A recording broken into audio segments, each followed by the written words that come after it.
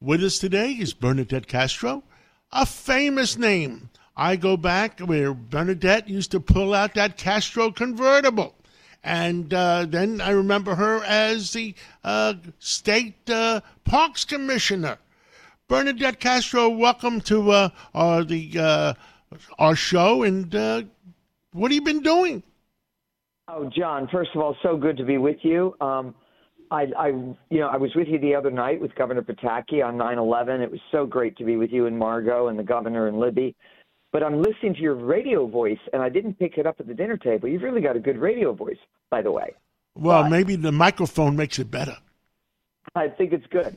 But, I want to first start off by saying your book. Okay, I haven't finished it, but I've read a lot of books by self-made men. They publish books. This one is fascinating. It's a fun read. It's a quick read. Well written. I mean, I love it. I really love it. So anybody that hasn't bought it that's listening, how far do you want to go? By you? It's incredible. Well, thank you for the plug.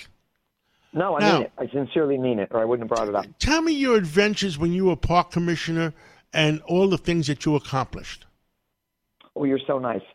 So here's something fun that you didn't mention.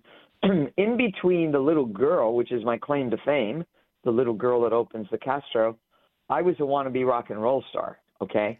So I had one hit that made the top 40, and it was an interesting part of my life. Barry Gordy auditioned me himself, and it was an interesting part. But then I had a family, and then I decided I really loved public service. I wanted to get into government. I ran with Governor Pataki with his team in 1994. I was the only one on the ticket that lost because I ran against Daniel Patrick Moynihan. However, I took 42% of the vote. Nobody thought I could win. But I helped the governor win, and I loved it. So he said, I want you to be part of the cabinet. And I asked for this agency, Parks, Recreation, Historic Preservation. It was a great 12 years in his cabinet because he was a very green Republican, meaning loves the environment, loves passive recreation, loves parks.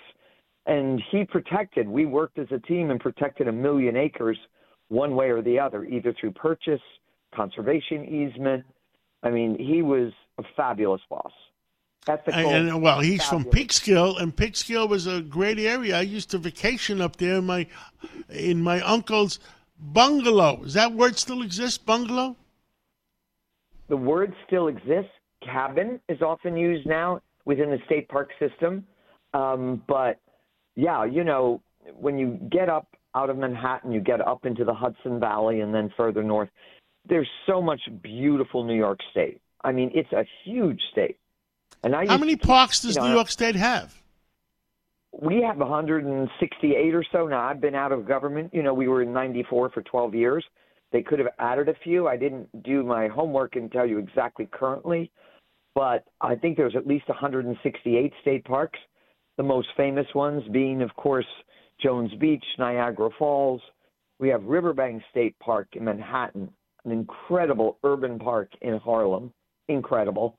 But we've got so many state parks, so much accessible, wonderful recreation for New Yorkers. And what's great is come I think it's Halloween, the fees get removed. So you don't have to pay a parking fee at Jones Beach. You can walk the boardwalk in the beautiful weather still. But there's a lot going on in state parks that your listeners should just go onto the website, New York State Parks, easy to pull up. And they should reserve a cabin for next season now. An example, in Montauk, we have Hither Hill State Park, one of the greatest ocean camping parks in the country. It's fabulous. So there's so much New Yorkers can take advantage of. And I used to say, you own these parks. I just take care of them for you. So get out there. It's a beautiful state. I tell Long Islanders, go to the Thousand Islands on the St. Lawrence River. We have parks. I've never been there. John, you would love it. It's gorgeous. And I would say go ahead. I'll tell you a secret. Well, you were there. You weren't at that the book party we had at the Union League Club on last Wednesday night. where I said a secret that we almost had Governor Pataki convinced to run one more time. Wow. Let me tell you something. If he would run one more time, I think he could win in a landslide. This episode is brought to you by Visit Williamsburg. In Williamsburg, Virginia, there's never too much of a good thing. Whether you're a foodie, a golfer, a history buff, a shopaholic, an outdoor enthusiast, or a thrill seeker, you'll find what you came for here and more. So ask yourself, what is it you want? Discover Williamsburg and plan your trip at visitwilliamsburg.com. Sign up to The Economist for in-depth curated expert analysis of world events and topics ranging from business and culture to science and technology. You'll get the weekly digital edition, online-only articles, curated newsletters on politics, the markets, science, culture, and China, and full access to The Economist Podcast Plus. The Economist is independent journalism for independent thinking. Go to economist.com and get your first month free. People loved him. People loved him. He was great. He was great. Fair. He was fair to everybody.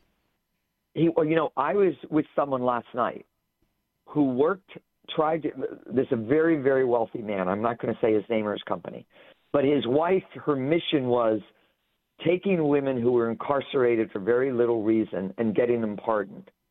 She worked with the Cuomo administration, denial. A Democrat administration. Pataki comes in, she couldn't believe it. He looked at some of these women that were absolutely didn't deserve to be in prison, and he pardoned them. Okay, that's just one story out of a million. But this man was compassionate. He was a good businessman. He ran a good state.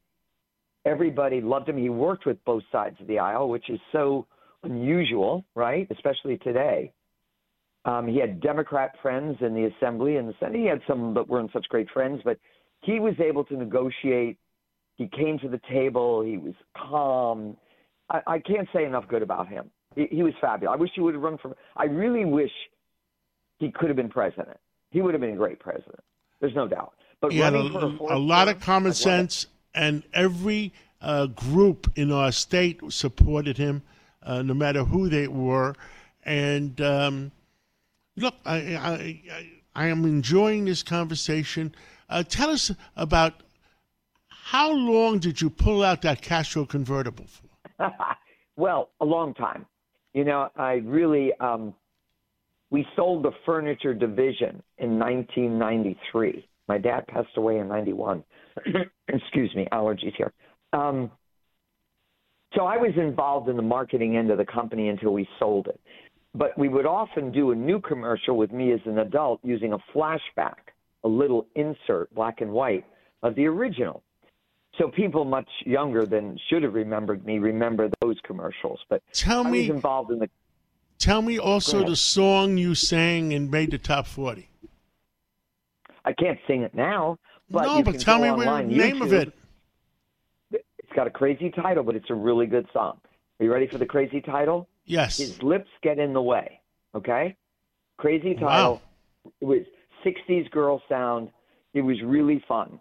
So yeah, YouTube. You can listen to it on YouTube. There weren't videos in those days, but yeah, I dropped out of college. I was very serious. I dropped out of the show business when Berry Gordy auditioned me in Detroit in his studio, and I would have been, I think, the first white female crossover artist that he was going to sign.